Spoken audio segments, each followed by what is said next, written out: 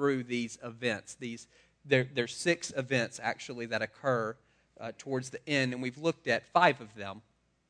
The first thing we said was there are these birth pains that are going to happen, and those don't mean anything other than you're alive, and that's the first few verses there in chapter 24, earthquakes and famines and all that. It just means that you're living. And then there's this abomination that causes desolation. We've said we don't know what that is, some Antichrist-type figure who's going to arise at some point and wreak a lot of havoc. There's the Great Tribulation, that's this squeezing, and I said my theology is that we have to live through that. Some people believe that we get taken up to heaven before that. They're wrong, but that's what they think. For the rest of us, you have to live through that. And so then you've got these cosmic events, the sun turning dark and the moon turning to blood and stars falling out of the skies. Then you have Jesus' return, and that's in Matthew 24, 30 and 31. And what that says very plainly is that everybody's going to know.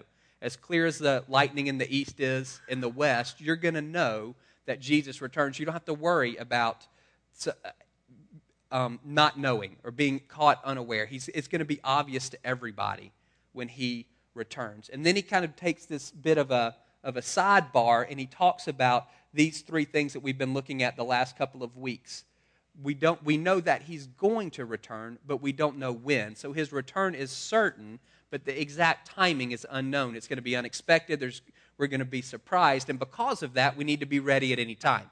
Because we don't know exactly when he's going to return, we need to be ready for him to return at any time. And last week we talked about what does it mean to be ready. There's a relational piece that says I have deep enough roots in Jesus that I can stand firm to the end. And there's a lifestyle piece that says I'm a good steward. I'm using the resources that God has given me, and that's a broad term, resources. I'm using all of the good things that God has given me in a way that brings glory and honor to him. And so that's what we looked at last week. We want to be ready, relational component and a lifestyle component. And this morning what we're going to look at is the final judgment, which is the last piece in this ordering of events. And it happens immediately after Jesus' return. There's a chapter worth of material in between, but chronologically you jump from 5 straight to 6. So we're going to start in verse 31 of chapter 25. When the Son of Man comes in his glory and all the angels with him, he will sit on his throne in heavenly glory. So that sounds just like what we read about when Jesus returns and these angels come with him. All the nations will be gathered before him. He will separate the people one from another as a shepherd separates the sheep from the goats. He will put the sheep on his right and the goats on his left. Then the king will say to those on his right, "Come, you who are blessed by my Father, take your inheritance, the kingdom prepared for you since the creation of the world. For I was hungry, and you gave me something to eat. I was thirsty, and you gave me something to drink. I was a stranger, and you invited me in. I needed clothes, and you clothed me. I was sick, and you looked after me. I was in prison, and you came to visit me." Then the righteous will answer him, "Lord, when did we see you hungry and feed you, or thirsty and give you something to drink? When did we see you a stranger and invite you in, or needing clothes and clothe you? When did we see you sick or in prison and go to visit you?" The king will reply, "I tell you the truth, whatever you did to one of the least of these brothers of mine, you did for me." Then he will say to those on his left, "Depart from me, you who are cursed, into the eternal fire prepared for the devil and his angels. For I was hungry, and you gave me nothing to eat. I was thirsty, and you gave me nothing to drink. I was a stranger, and you did not invite me in. I needed clothes, and you did not clothe me. I was sick and in prison, and you did not look after me." They also will answer, "Lord, when did we see you hungry or thirsty, or a stranger, or needing clothes, or sick or in prison, and did not help you?" He will reply, "I tell you the truth, whatever you did not do for one of the least of these, you did not do for me." Then they will go away to eternal punishment, but the righteous to eternal life. So first thing is, this is not a parable. This is a picture. This is a picture of how things are going to play out at the end. This is Revelation 20, the exact same scene, just described in a different way. "I saw a great white throne, and him who was seated on it. Earth and the sky fled from his presence, and there was no place for them. I saw the dead, great and small, standing before the throne, and books were opened. Another book was opened, which is the book of life. The dead were judged according to what they had done, as recorded in the books. The sea gave up the dead that were in it, and death and Hades gave up the dead that were in them, and each person was judged according to what he had done. Then death and Hades were thrown into the lake of fire. The lake of fire is the second death. If anyone's name was not found written in the book of life, he was thrown into the lake of fire." So 2 descriptions of the same scene. So this is a universal judgment.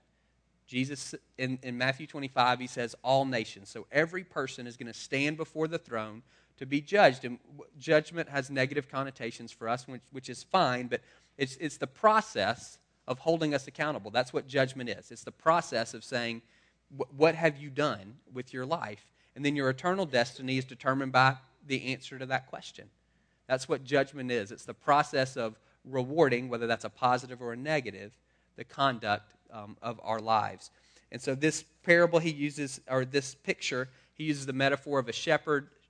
Goats and sheep would graze together during the day. When they came in at night, the shepherd would take the goats inside because they wanted to be warm, and he would leave the sheep outside because they wanted to be cool. So this is something that everybody would get. Yeah, the shepherd separates sheep and goats every night. Right hand is a place of honor. Left hand is a place of dishonor. Very straightforward. I think when you read this passage, the thing that's the trickiest about it is this whole idea that people are judged based on what they do. And so I start saying, is this works-based righteousness? Am I going to be judged? Is my eternal fate determined by how well I treat whoever the least of these brothers of mine is? Whatever that phrase means. He says, whatever you did for the least of these brothers of mine, you did to me. And it seems like destiny is determined by whatever we do with those guys. If we're kind to them, then we're sheep. If we're not kind to them, then we're a goat.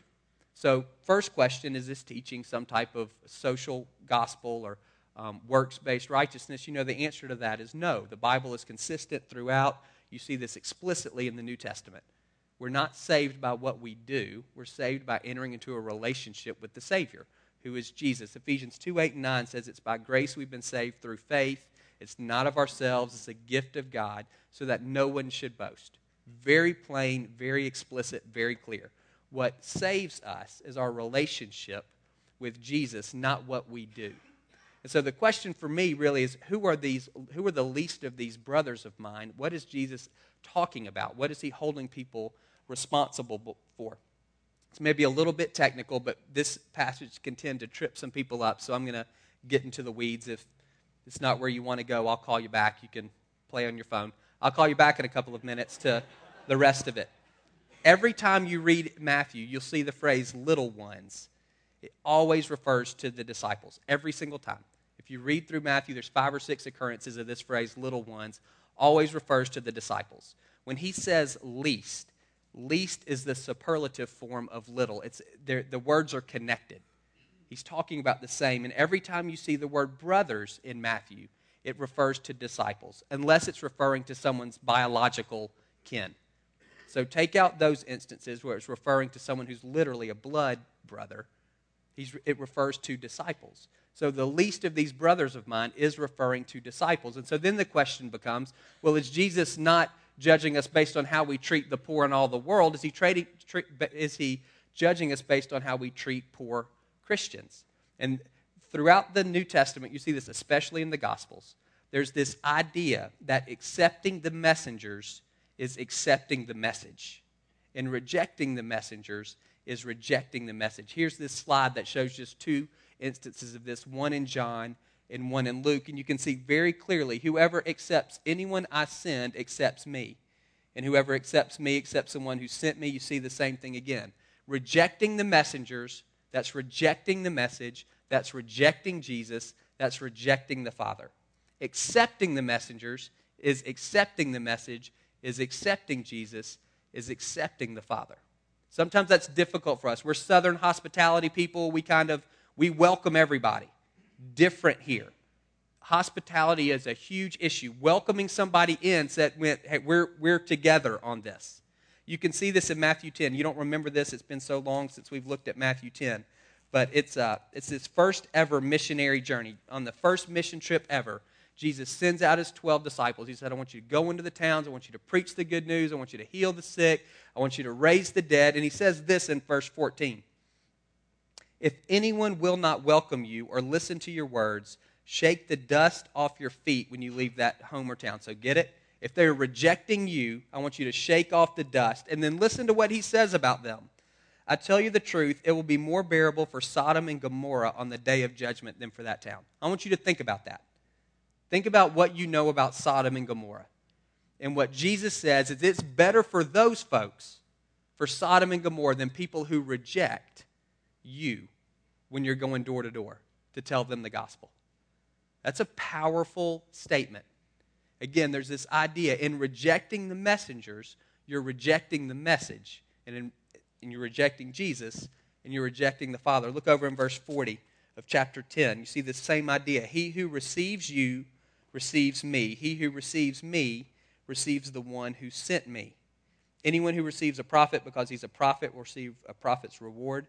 Anyone who receives a righteous man because he's a righteous man will receive a righteous man's reward. If anyone gives even a cup of cold water, there's that idea of hospitality to one of these little ones because he is my disciple. There's that phrase, little ones. I tell you the truth, he will certainly not lose his reward. So what's going on here is the same thing that you know to be true in your reading of the New Testament. We're saved because we enter into a relationship with Jesus.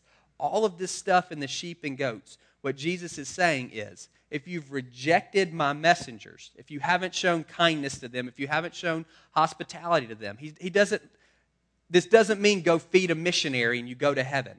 That's not what this is teaching. What this is saying is, if you've received them, then you've received this message. And in receiving that, you've received Jesus and the Father. And in rejecting them, all of that rejection follows. Now, there's tons of support in the Bible for taking care of the poor. This just isn't it. But there's tons of it. The thing for us is recognizing the fruit of a relationship versus the basis of a relationship. The fruit of a relationship with Jesus is you will take care of the poor because God cares about them. And you will too when you enter into a relationship with Him. You'll begin to care about the things that He cares about. There'll be fruit there. Bo prayed something interesting at the beginning. He said something along the lines of, God, conform our character to yours in a way that most effectively shows people who you are.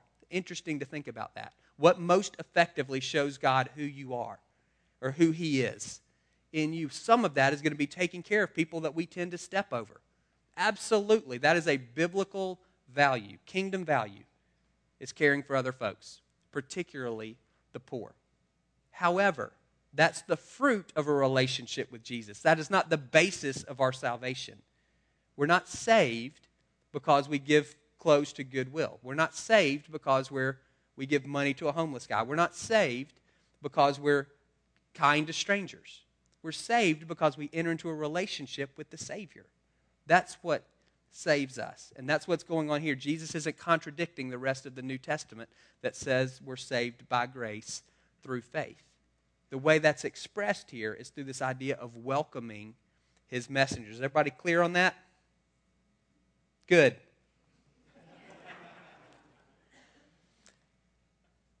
So, a couple of things for us. What does this mean for us? I thought of two things. One, if what I do in this life determines my destiny for the next. So what does Jesus say about the destination? What does He say about the next life? What does He say about heaven and hell? Somebody asked me the other day what I think about Heaven is for Real and all those books. I don't think anything about them. I don't.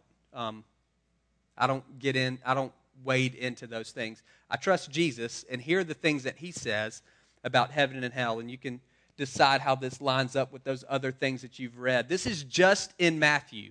What I want you to notice is the relational character of both of these places. Actually, it's probably better to not even think of them geographically, but to think of them relationally. We tend to think of heaven is up and hell is down, and the Bible talks that way too.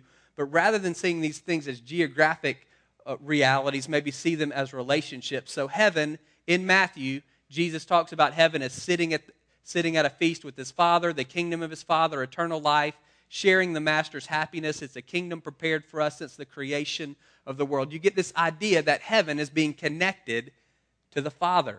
And then you see hell on the other side. Look at the words. Outside in darkness, where there will be weeping and gnashing of teeth. What else does that say? Body and soul are destroyed. Fiery furnace. Does anybody know how to gnash teeth? Nobody at 9 did. Anybody?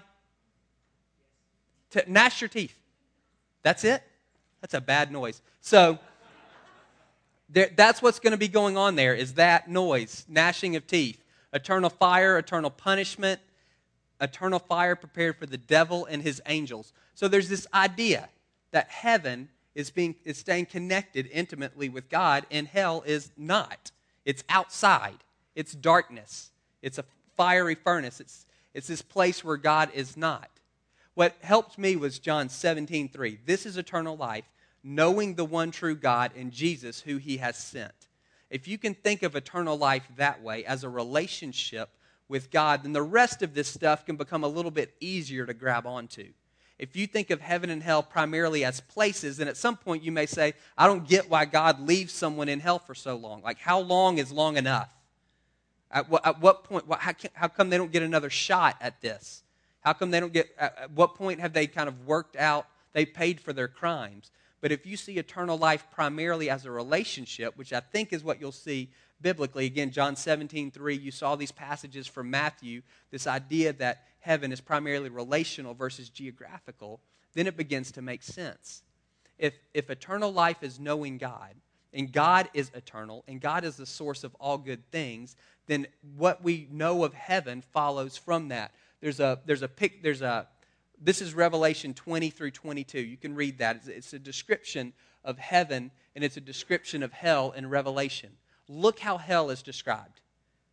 This says the same thing. Burning sulfur, fire, burning sulfur, fiery lake of burning sulfur, and the second death. And then heaven, that's not all. That's just all I could fit on the screen. Look at the difference.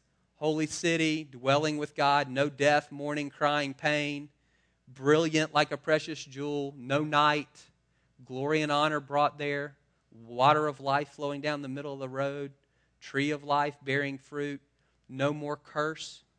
So this is not sarcastic at all. I don't get why anybody chooses the left if the right is an option. That's no sarcasm. When I look at the differences between those two things, if nothing else in our passage, it says heaven has been created for you. It's a place prepared for you, the kingdom prepared for you since creation. So on one hand, I can have that.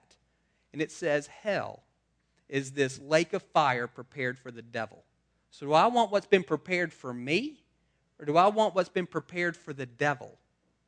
My choices are spend forever in this place prepared for the devil with him, or to spend forever with God in a place prepared for me. I don't know why you, and again, no sarcasm. I don't know why you don't, it's not a choice to me.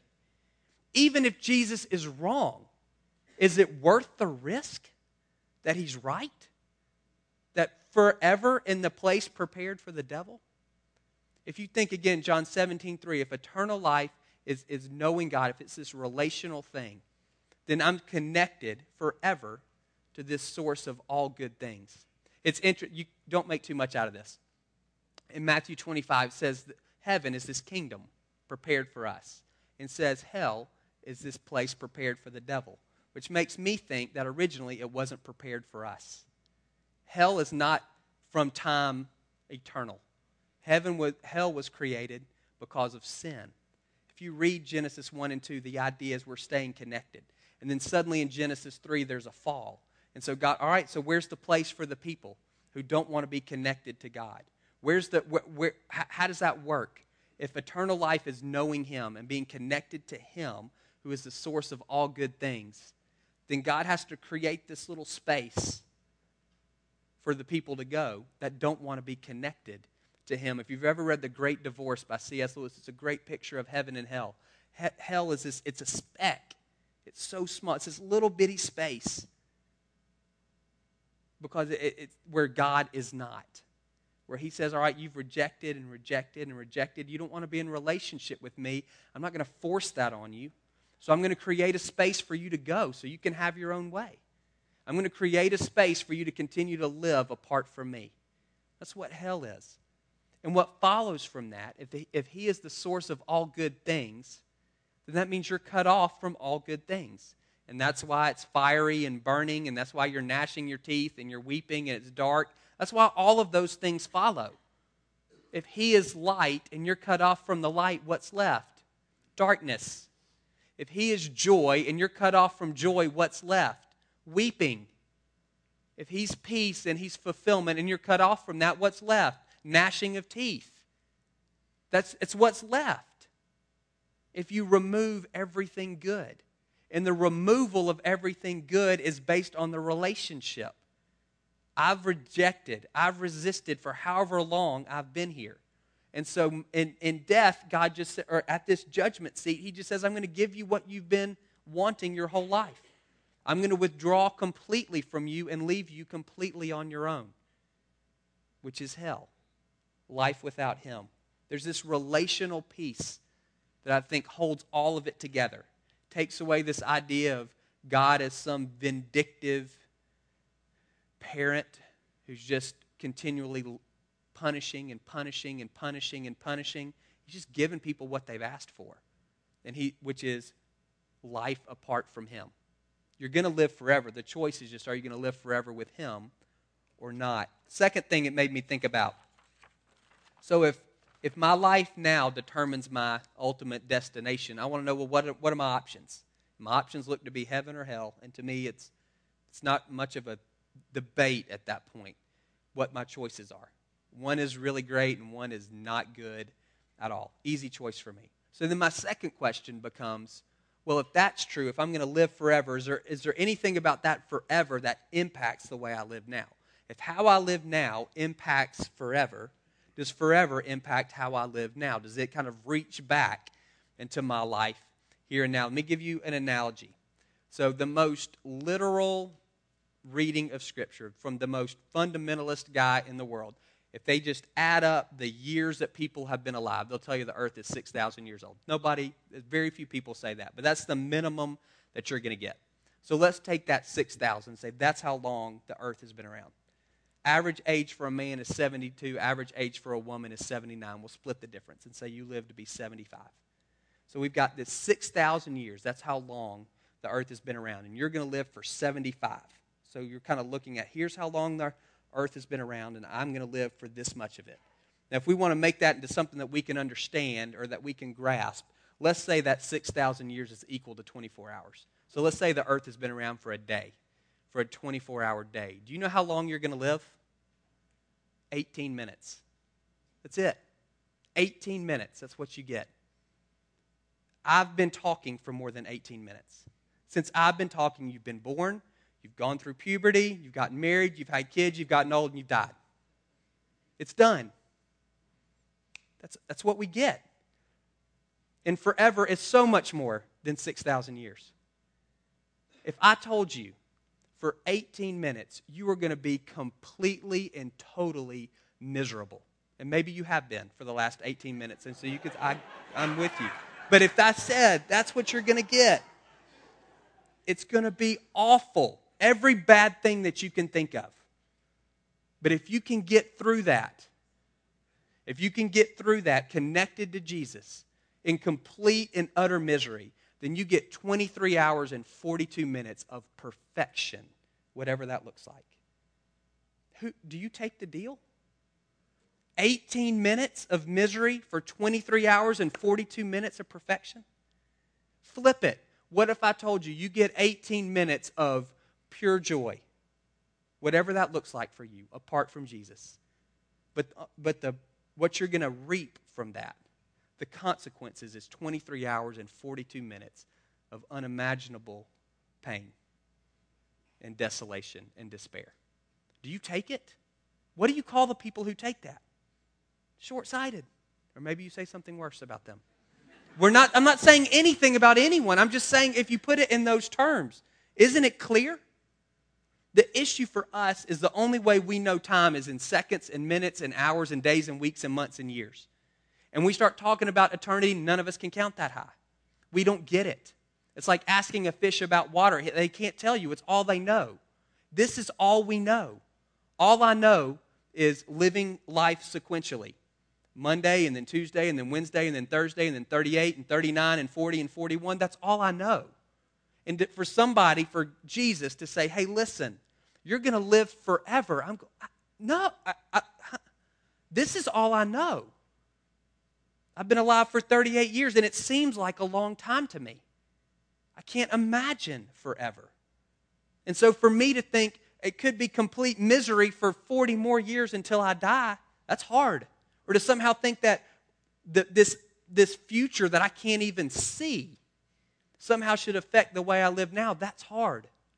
But that's the offer on the table to us. There's a perspective shift that needs to happen there for us. I'm not saying you want to live permanently in crisis mode. You can't do that. You can't live like time is running out. And that's not how Jesus wants you to live. But there's a level of intentionality behind how we need to live. Imagine if you knew you only had 18 minutes. What does that do to your priorities? People probably become more important than maybe they are sometimes. And maybe even particular people. If you knew you had 18 minutes, what if you knew they only had 18 minutes? Then what happens? Particularly if you think they're on the wrong side of the fence. What happens to your problems if you only have 18 minutes? Y'all have heard of first world problems? You can't reach the remote. You have to actually get up. Your Kindle runs out of batteries when you're just about to finish the book. Those are first world problems. It's not real. Trivial inconveniences. You can Google it. There's some of our problems are significant. Many of them are not. And if I knew I had 18 minutes, what happens? Probably means I live with a lot less stress and a lot less worry and a lot less anxiety. Because I realize, some of these things that are twisting me up, they don't matter. There's probably room for more joy and more peace, more freedom in my life. There's probably more intentionality in terms of how I relate to people. My priorities probably shift a little bit. But in addition to that, my problems probably take on a whole different character. And things that keep me up at night probably don't keep me up at night as much anymore if I know all I've got is 18 minutes. Again, we can't live in crisis mode. But there's a perspective shift there for us to recognize the time that we have. And to say it's not just that what I do now is going to affect my forever. It's that my forever needs to affect what I'm going to do now. If I know that my 75 years, it's less than a drop in the bucket of forever. But if I know that's true, then how does that impact what I do on Tuesday? It should on some level. And that's what I want us to spend a second. I just want us to ask the Lord. So y'all can close your eyes. I'm going to pray. I want y'all just to listen to the Lord on this.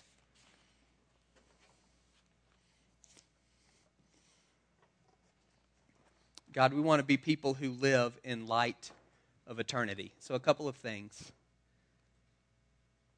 I pray for any in the room who wonder if they're a sheep or a goat. And I pray that they would hear your invitation to relationship today. They would hear you saying, you don't have to stay outside. You can come in. There's been a place prepared for you. You don't have to clean yourself up. You just need to say yes to the invitation. And God, I pray that they would do so this morning. Not out of guilt or any of those things, but because they've heard their Father inviting them into relationship.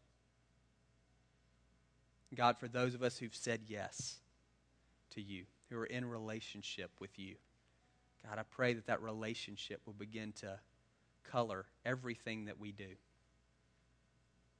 I pray particularly this idea that we're going to live forever. You say you've put eternity in the hearts of every man and woman, and God, we want that reality to begin to permeate the way we live our very temporary lives here. So God, when it comes to priorities and when it comes to problems, I pray that you would speak very specifically to each of us. What does it look like? What do my priorities look like in light of eternity? What do my problems look like in light of forever?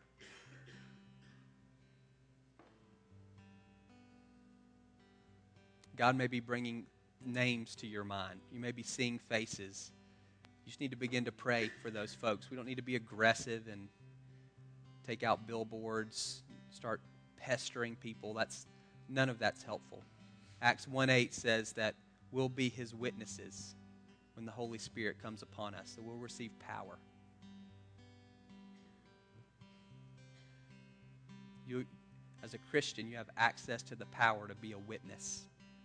in a way that fits how God has made you. So you don't need to feel pressure to start going door to door. Just begin to pray for the names and the faces that God's bringing in front of you. And there may be other situations that God's bringing up, but this idea of living in light of eternity will begin to shape.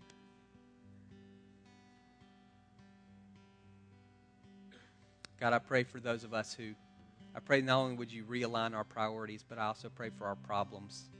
And God, that we would begin to see them in light of eternity, and that would release joy and peace and freedom for us. Some of us who are so bound up and wound up and stressed out, God, I pray that we would recognize and realize where those problems, just perspective on those problems. Again, no sense of living in crisis mode. But God, we want to live with intentionality and the freedom that comes from knowing that this life matters because there's a next one. In Jesus' name, amen. We're going to close with ministry time. We'll have ministry teams up here in these corners, and we'll pray with you about anything that you have going on, anything related to the message, or if there's something else going on in your life, we'd love to pray with you. And then otherwise, you can just worship with Bo, and he will dismiss us when this song is over. You guys can stand.